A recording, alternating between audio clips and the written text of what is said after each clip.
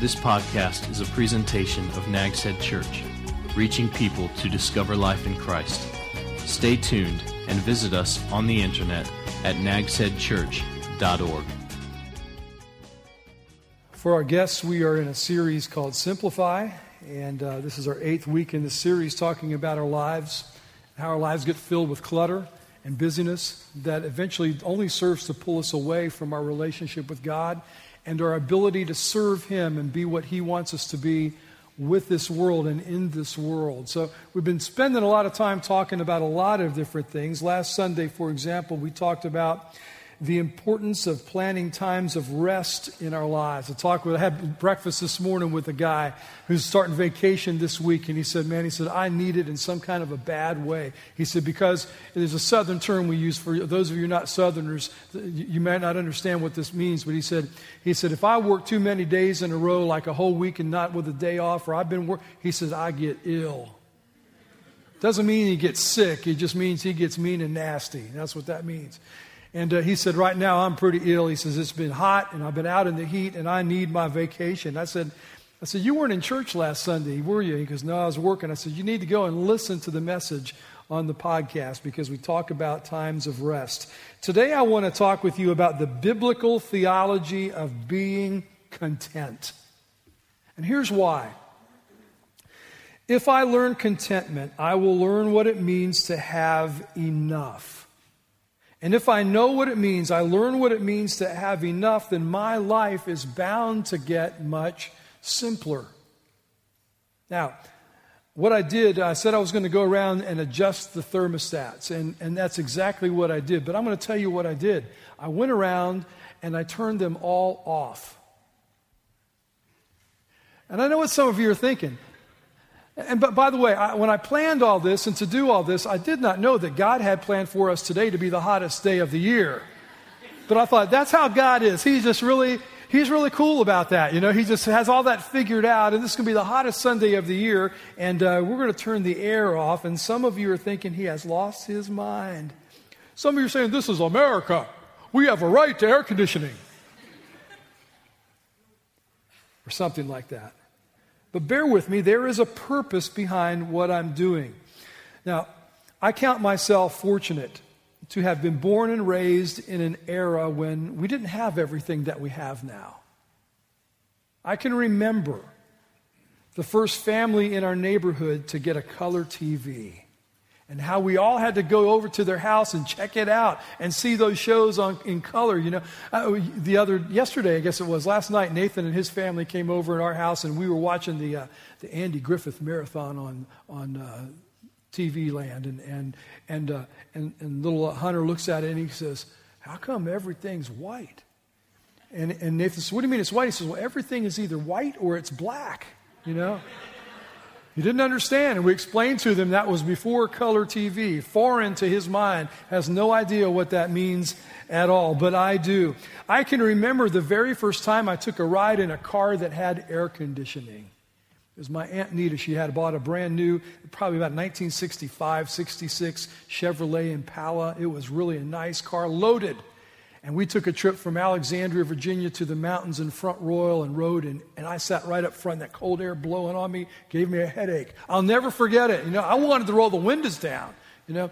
And first time I ever rode in a car with air conditioning, and some of you are saying, some of the young ones are saying, oh, I don't know what that's all about. Every car I've ever been in's had air conditioning. There was a time. In fact, I was thinking this last week with the record heat and so many without power due to the storms, and I was feeling bad for them. And then I realized, doggone, I grew up when there was no air conditioning. And we went to bed at night with the windows raised, hoping that there would be a breeze come through the window during the night. I grew up in my preschool and elementary years in eastern North Carolina. In fact, our house was behind our house was a swamp. You know, so I mean, it was hot and muggy and humid. I mean, just miserable heat in the summertime. And I can remember many, many nights in the summer laying in bed, stripped down to my underwear on top of the sheet, sweating until I finally just went to sleep. Last a few weeks ago, back in May, I guess it was, we had a week here that kind of was more like a summertime week than a May week, and the temps got up in the 80s, and wouldn't you know it, that's when at home our heat pump decided it was time to give up the ghost and say it is finished. And our service tech came very quickly when we told him, hey, it's not working, and he came over and he pumped a bunch of Freon into the system, and he said, this will last just several days until we can figure out what you're going to do next, because the unit was 11 years old, and it was time for it to go, and they don't last much longer here on the coast, and so he came and filled it up, and it lasted about 24 hours. Man, late the next day, it wasn't pumping cold air out anymore, and there we were in a warm house with no air conditioning. And when I called him up and said, look, we need a new unit. Here's what I want. How much it's going to cost? And he told me, I did not balk at all at the cost. I said, get it. Just get it here and get it running now. Because we were sweating and Gail was really irritable, and we were miserable. We were discontent. And for the next 5 or 6 days, it seemed like forever as he ordered that stuff and it came in and then they had to come in and install it. It seemed like it took so long, but it didn't. We made do with fans. We just found things. We went out and bought fans, and we pulled fans out of the shed and out of the attic and blew the dust all up, had fans, ceiling fans, anything that would stir up some air. But fans don't come anywhere close to air conditioning, do they? Now, don't get me wrong. Those nights that I remember spending as a boy sleeping in a house where the temperature at night, I'm sure it didn't get below 80. Those were not fun as I look back on them. Falling asleep just drenched. In fact, I'd say sleeping in that kind of weather is miserable. And if you've ever done so, you know what I'm talking about. But we weren't discontent. And the reason we weren't discontent was because none of us had ever slept in air conditioning before. We didn't know what that was all about. Sleeping in a hot house for us was just part of life.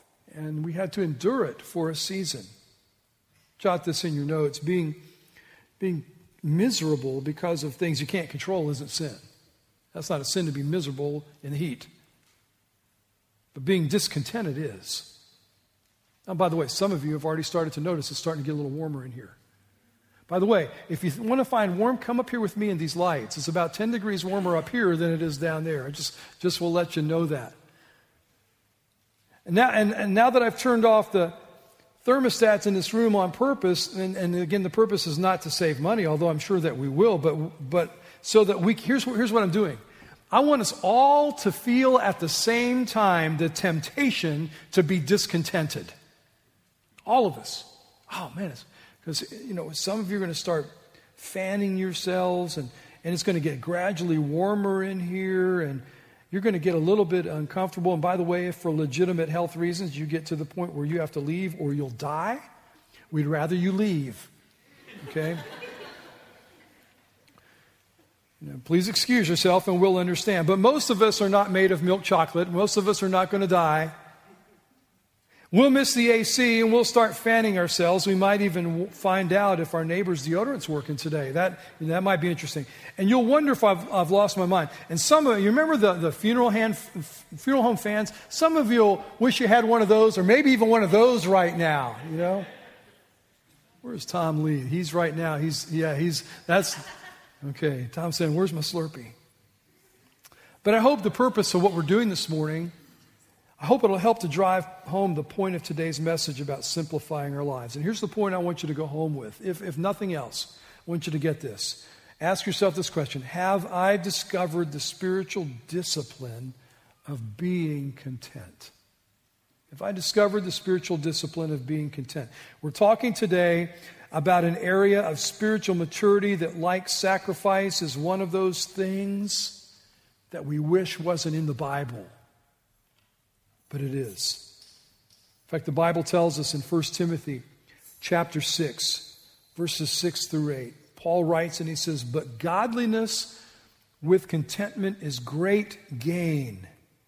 For we brought nothing into the world and we can take nothing out of it. But if we have food and clothing, we will be content with that." With food and clothing. In the Bible, in your notes. In the Bible, God commends contentment. He commends it. Paul said, godliness with contentment. Let's talk about those two things. Godliness is simply an overarching attitude that says, I want to please God with my life. If I could just say, here's what godliness is. I want to please God with my life. J.I. Packer says contentment is essentially a matter of accepting from God's hand what He sends because we know He is good and therefore it is good. Contentment, if that's godliness, contentment is the freedom that comes when prosperity or poverty doesn't matter. And there's the rub for us. When it really doesn't matter, rich or poor. Because if I'm godly and I have contentment, what matters is, first of all, my life is lived for God above all else.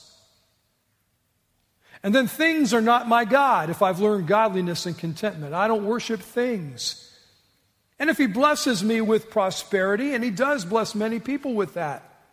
If He blesses me with prosperity, prosperity, I'll use it for His glory. But if He does not, Jesus said, the poor you'll always have with you. He wasn't saying they were bad because they were poor, or they were poor because they were bad. But if He does not, I'll use what I have. And we all have something. I'll use what I have for His glory. The Apostle Paul, after describing the life God had chosen for him, and that included things like shipwreck and beatings and hunger and thirst and cold and imprisonment. And he goes through all these things and experiences that he'd had. And then here in Philippians 4, he says, here's what I've learned. For I have learned to be content whatever the circumstances. Whatever the circumstances. I know what it is to be in need. And I know what it is to have plenty. He says, I've had everything and I've had nothing. I know what it is to be in need. I have learned the secret of being content in any and every situation, whether well-fed or hungry, whether living in plenty or in want. I can do everything through Him who gives me strength. What a great testimony of contentment. And before anybody says, and somebody might be thinking this right now, yeah, but that's the apostle, capital A, capital P, however you spell the rest of the word. That's the apostle Paul speaking there. Let me remind you that he was just a man. Unlike, no different than anybody else in this room. He was no Superman, no superhuman strength of his own. God commends contentment. God says it's a good thing in the Bible. But God also commands contentment. Commands means God expects us to put it into practice. We just celebrated last week the birth of what I believe to be the greatest nation in the face of the earth. And we believe that God has indeed, and I think He has blessed America. But truthfully, let's be real honest as Americans, and I assume most of us in here are. Truthfully, America has become the most discontented nation on earth. Historian Arthur J. Schlesinger says, we are a society marked by, listen to his term, inextinguishable discontent. We can't put it out. And it affects us even in the church. Those who have been told by God, called by God to find our contentment in Him, we're affected as Americans with this inextinguishable discontent. And instead of seeking contentment, we're often guilty of seeking more stuff. And we look around and we see what everybody else has. And we say, I want it too. How come I can't have that? Come on, God. Janis Joplin's song. Lord, won't you buy me a Mercedes-Benz? My friends all have Porsches. I must make amends. Discontent. We used to call it keeping up with the Joneses. Our minds are filled with the passion for what others have by advertising and by this innate desire we have, this celebrity idol worship that wants the lifestyle of the rich and famous, even though I'm neither. And for us, for many of us, the truth is we are overly busy in our lives, and our lives become very, very complicated in this quest to get just a little bit more, at least as much as our neighbors. My son-in-law, Ramon's dad, just drove home last week a 2012 Camaro. And I saw that picture, and I can't tell you my first thoughts were, well, good for him. It's white with black racing stripes. And I thought, dude, he's older than dirt. He's older than me. That's a young man's car. Come on, God. Actually, it's not a young man's car. It's a car for old men who want to think they're young. You know, that's what it is. What's contentment? What contentment is, what contentment is not. Let me give you some comparisons. Contentment is not, let me look up on the screen with you. Contentment is not denying feelings about unhappiness. It's not saying, I'm not unhappy. No, don't, you know, come on, if you're happy, then some of you, tell your face about it. Would you do that, you know? Wow. Let your face know that you're not unhappy. Well, I see people, I look at them and go, ooh, life is cruel to you today. Oh, I'm okay, I'm happy. What part of your body is expressing that happiness? That's what I want to know. It's not denying feelings about unhappiness. Contentment is freedom from being controlled by those feelings. Contentment's not pretending things are right when they are not. How are you doing today? Oh, I'm okay. I'm fine. How many of us, I've never had somebody when I went up to him say, hey, how are you doing today? Oh gosh, man, this is the worst day of my life. You know, how many, 99% of people you ask that question, how are you doing today? They're going to say, I'm fine, I'm okay, life is good. But if really you are fine all the time, would you please come and sit down and counsel me for a little while? Because that's not how my life is. My life's not always great. It's not pretending that things are right when they're not. Contentment is peace from knowing God is in control no matter what's going on in my life. That's contentment. Contentment's not complacency that defeats any attempt to make things better. Now, please hear this, because some people hear this message about contentment. They say, oh, you're saying let's just be lazy. Let's just kind of let go and let God. That's not what that says. Contentment is not, it's not complacency that defeats any. We talked a few weeks ago about the biblical directive to work and to labor with our hands. And we are, if we can make things better, go for it. But contentment is willingness to work tirelessly toward improvement, leaving the results to God.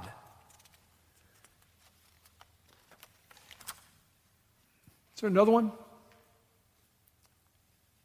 Contentment's a feeling of being, of well-being. It's not a feeling of well-being because I have life circumstances under control. You know, I got everything together, I got everything in order, so that's why I'm content. I've got all my ducks in a row, all my bills are paid, you know, I've got my career set, my future, my kids and everything. That's not contentment. Contentment is joy that exists in spite of circumstances and looks to an unchanging God, because your circumstances and mine are going to change, and they could change drastically at a moment's notice, at the drop of a hat, couldn't they? You could get that phone call today. I have elderly parents. I could get that phone call today from my mom or from my dad that says, I hate to tell you this. You know, we could, but it might not just be my elderly parents. It could be my children or my grandchildren. It could be my neighbors. It could be anybody in this room. The call could be from my doctor. I just had a physical last week, and the doctor could call me and say, I need you to come in my office. We got to have a real serious talk. Contentment is security, knowing all my needs are met in and by God. All right, are there any more of those? That's it? Okay. You know, it's easy for us who are Americans, blessed as we are in this land of plenty, to say, like Paul, I've learned in whatever circumstance I find myself to be content. It's easy for me to say that as I leave here and I get into my air-conditioned vehicle and I drive and go eat lunch in an air-conditioned restaurant, and somebody comes and brings me this perfectly prepared meal, and I go home and I watch the rest of Andy Griffith on TV, and my life is easy and it's good, and I've got all these modern conveniences. It's easy for us as Americans to say that. And if you don't think that's who we are, I would encourage you. Some of you have been on mission trips to third world countries. And you've been to places where they have literally nothing compared to what we have. I've been to those places. And I've seen in those places the people of God with so much joy and so much love for Him and love for others. And they have nothing that we have. And you got to stop and think, why is that? But if you think you can say like Paul, I'm content, I have to ask the question, who here among us has ever experienced whippings or shipwreck, hunger or thirst or homelessness or imprisonment? Not for dumb choices that we made, but for living for Christ. Can we truly say like Paul, I've learned what it means to be content when none of us has likely gone days without a meal or without a drink of cold, clean water? Before we claim this level of spiritual maturity like Paul apparently was modeling for us there, maybe we will need to endure some of the same tests. I would say about myself, I can't say about you, but I can say about me, I really have no concept of the level of maturity that Paul was speaking of here when he made this statement. I have no understanding of this kind of contentment because I have never been tested like Paul. I'm so immature when it comes to the things that Paul had to learn. When I was a youth pastor many years ago, in the summertime, a lot of times we'd have pool parties and things like that with kids. And one of the things I love to do is play games in the pool and divide them up into teams. And one of the games that we did that I think was absolutely great fun time in the pool was I'd go out and buy a watermelon, and then I'd get a can of Crisco. And I'd take a paper towel and get a big goop of that Crisco out of that can, and I would smear it all over that watermelon. You don't have to do it thick, just nice coating all over so that there's not a spot on that watermelon that's not covered with Crisco. And then you line them up in the pool on opposite ends, and you take that watermelon and you drop it into the pool and say, first team that gets it up out of the pool and on the side gets to eat it. You ever tried to pick up a greased watermelon in a swimming pool? Unless you have talons, you can't do it. You can't squeeze that thing. You can't grasp that thing because it's greasy and it just won't let you do it. And that's, contentment for us, I think, in this country, in America, is slippery. Hard to grab a hold of. And the reason is that it's so slippery is because we have convinced ourselves that we'll be content if we have more material things. And what happens is this. Here's how it plays out. The more that we have, the less content we become, and we want even more. And when we seek contentment from material possessions, we only get pulled deeper and deeper into discontent. And it's all regulated by comparisons. A few years ago, I went on a missions trip to the Caribbean island of St. Lucia. In July. If you're going to go visit the Caribbean, go in February. But in July, when it was like it is outside every day. And I was invited on the Sunday that we were there. Rick, we want you to go to this little church and preach for them. And so 2 or 3 of us, 4 of us, I don't remember how many, took this hike down this gravel road. I don't know, about a mile's walk on the Sunday morning in that 100% humidity and 95-degree temperatures. And by the time we got to the little cement block church, we were just drenched, just soaking wet. And it got there, and there's this little cement block church with they had windows, but there was no glass in the windows. They were just open. And certainly there was no air conditioning. There was not a fan in the building. And I'm soaking wet. And you go inside, and I knew it's going to be warmer inside than it was outside. And it was. And I thought, man, this is going to be so uncomfortable and miserable. How do these people do this? And I went inside and found this congregation of believers who, number one, they were excited to be there and gather and worship. They were glad to be there. And they sang with great enthusiasm and love for the Lord and worship. They were glad to have me come and preach in my soaking wet shirt. And you know what? Not a single one of them said to me, you know, Pastor Rick, we are so sorry that we don't have air conditioning today. They didn't say, we're so sorry we don't have a fan. They never said, we're so sorry it's so stinking hot outside. Why? Because they're in the Caribbean in July. And that's life. And that's all they've ever known. There were no complaints. The only one that was complaining was, I didn't say it out loud, but in my heart I'm thinking, God, I hope I don't die doing this, Lord. You can't be discontented with something that doesn't exist. But, I think if maybe the church, if there had been a church right down the road, and that church had a fine building with glass windows and air conditioning inside, even fans, what would have happened? The church where I was, once they found out about that, they'd have started asking the question, gee, God, are they better than us? How come you've given that to them and not to us? And there would have been this feeling of discontent. Discontentment is all relative. That's what it is. It's all relative. By the way, this picture popped up on Facebook last week. Did you see this picture on Facebook last week? I love it.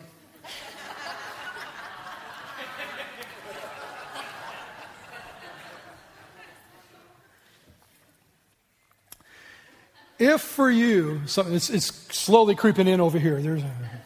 If for you the grass always seems greener in someone else's yard, if that's you, and you feel like you have to keep up, please hear me. Before you can fix your problem of discontentment, you've got to admit it. You've got to say, I've got this problem. Here's how do I do that? First of all, you need to stop looking up the prosperity ladder at those who have more. Because that's what we're tempted to do, is to compare ourselves by looking at somebody's got more. And listen, here's the fact of the matter. Somebody's always going to have more than you do. Unless your name's Bill Gates or something, somebody's always going to have more than you.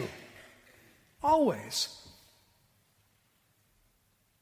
And by looking up that ladder at those who have more, constantly comparing ourselves with them is a sign of spiritual immaturity, of selfishness, and of covetousness. What do I do instead? Well, grow up in the Lord and look down the ladder at those who have less.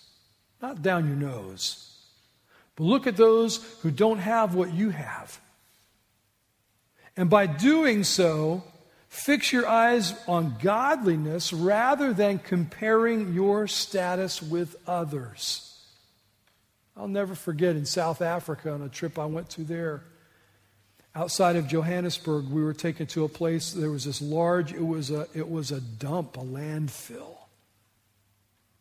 But all spread out in this landfill where whatever people could find, cardboard boxes, pieces of corrugated tin, plastic tarps, whatever. And I was told, Rick, there are thousands of people who live right there. And we looked down the hill down at that. They didn't have any running water. They lived in a landfill. It made me appreciate at that point what God has given me. Let me close with a story that Jesus told in Luke chapter 12. If you have your Bible, turn there very quickly with me. Luke chapter 12.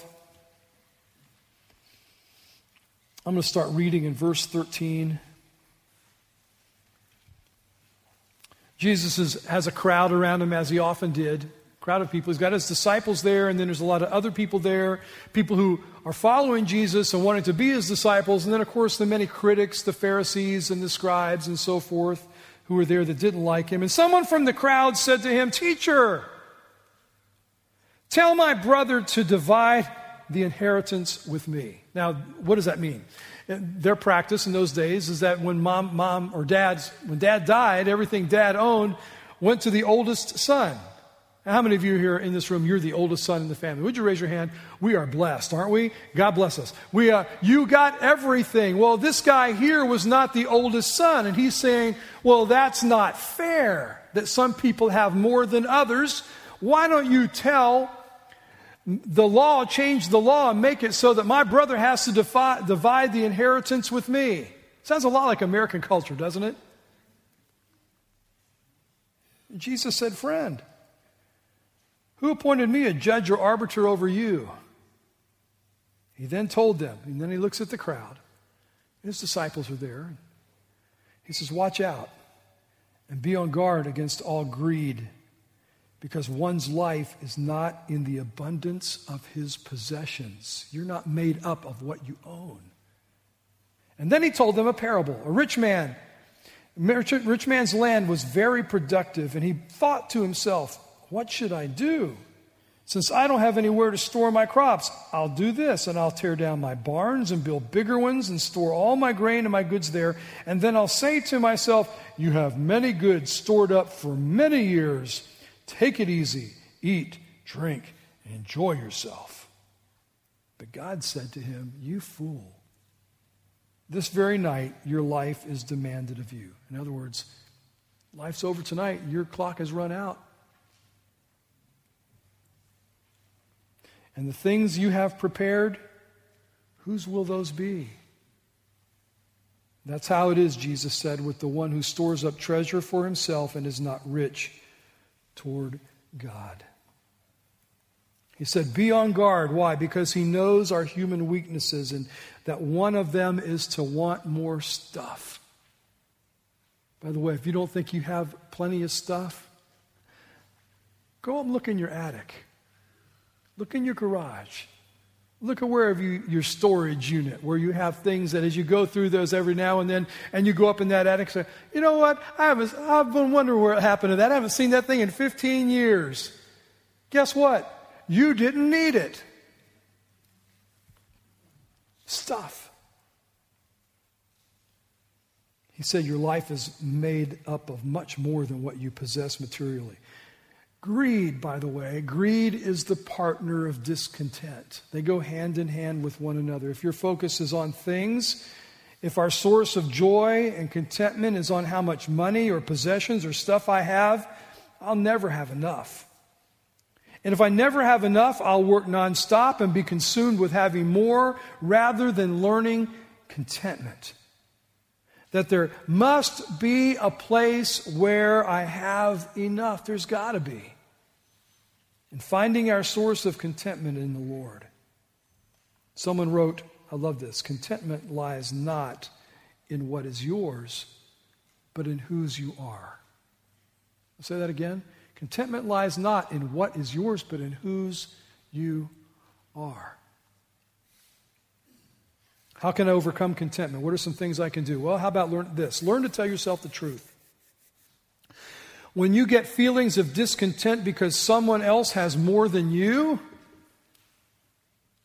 listen to God, because He's going to tell you the truth. And argue with yourself and tell you you ever argue with yourself, by the way? That's not a sign of insanity, I don't think. It's how we figure things out. You argue with yourself and come to the conclusion that, you know what, God says is right. Now, sometimes I'll confess I'm wrong. God's never wrong. Tell yourself the truth about what God has said. God's right.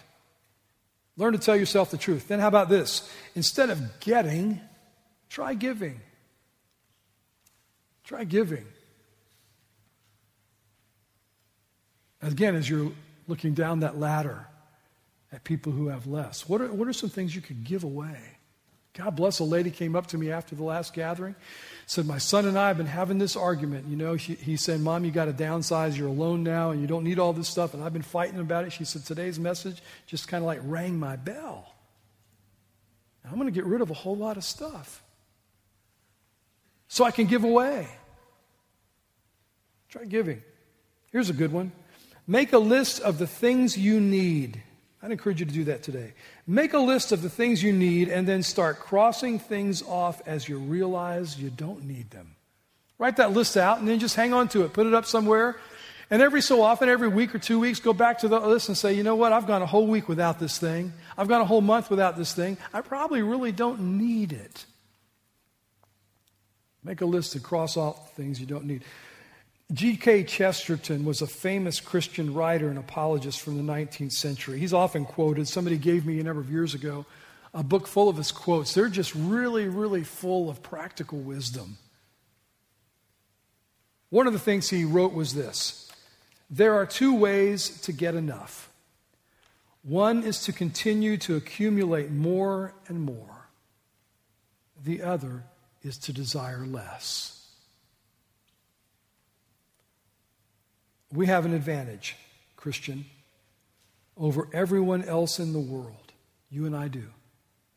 And the advantage is, for those without Christ, the only seeming way to find contentment is by accumulating more things and by being comfortable now, by having a portfolio and the American dream of a paid-off mortgage and adequate insurance for our retirement years. And the only way to achieve that is to be driven now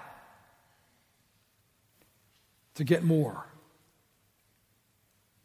But for you and I who are believers, our advantage is this: we know that in Christ, all of our needs, that verse said, all of your needs, not some, but all of our needs are met in Him. And He is the source of genuine contentment. It's not in things. Would you right now bow your heads with me and close your eyes, and let me ask you to have an honest evaluation of your own contentment with life. And if you have to say, hey, you know what, the truth about me is I've been caught up in the world's ideals of things and comfort, and I'm not doing the simple things we've been talking about the past few weeks, and I'm not depending on Christ in my life, but I'm living like it's all dependent on me, would you just right now confess that to God and ask Him to change things in your life starting right now? Now, how many will admit, you know, it got a little bit uncomfortable in here this morning with no air conditioning, and I did think, oh, I wish he would turn that back on. Anybody think that? Come on, tell the truth. Good. Point proven. All right? Good. I hope you'll go home and remember that. So where do your standards come from in your life? Do they come from the ads on TV that tell you you can be younger, you can be richer, you can have all these things? Do your standards come from the ads on TV, or do your standards come from the Scriptures? Do you truly believe that God will supply all your needs, and can you be satisfied with what the Lord, your Creator, your Savior, places in your hand? Let me leave you with two simple rules to follow in learning contentment. Rule number one is this: my possessions never come before God. We talked about priorities a few weeks ago. God was at the top of the list. Jesus said, seek first the kingdom of God and His righteousness, and then all these things come into place. My possessions never come before God, because once a possession, something I have, something I hold, something material, once it comes before God, it becomes my God, and it can never bring me contentment, because it rusts, and it molds, and it disintegrates, and it fades away. Then rule number two, possessions are to be used, not loved. What we love, we'll fight for. What we love, we'll even die to keep. And there is nothing that's material, not my house, my car, anything in my house, anything in my bank account, nothing, none of those things are worth dying for. None of those things are worth your life or your soul. Heavenly Father, help us today, Lord, if this is the need of our lives, to learn contentment. I pray that you'll help that to start today, that you'll begin to teach us, that we'll make that list of things that we say we need, and then as we go on, we'll realize, I really don't need that. And as Christians, understand that godliness with contentment is great gain, and that we can live with joy and live with holiness and gladness and serve the purposes on this earth that you've placed us here to serve with much less than what we think we need.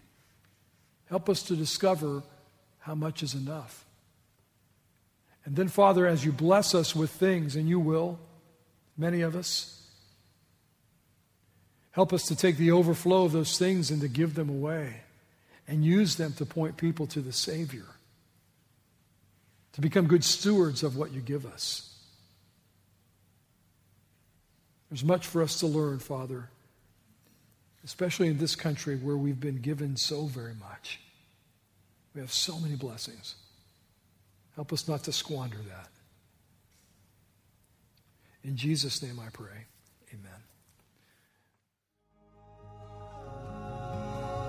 This has been a presentation of Nags Head Church, reaching people to discover life in Christ. Visit us on the internet at nagsheadchurch.org.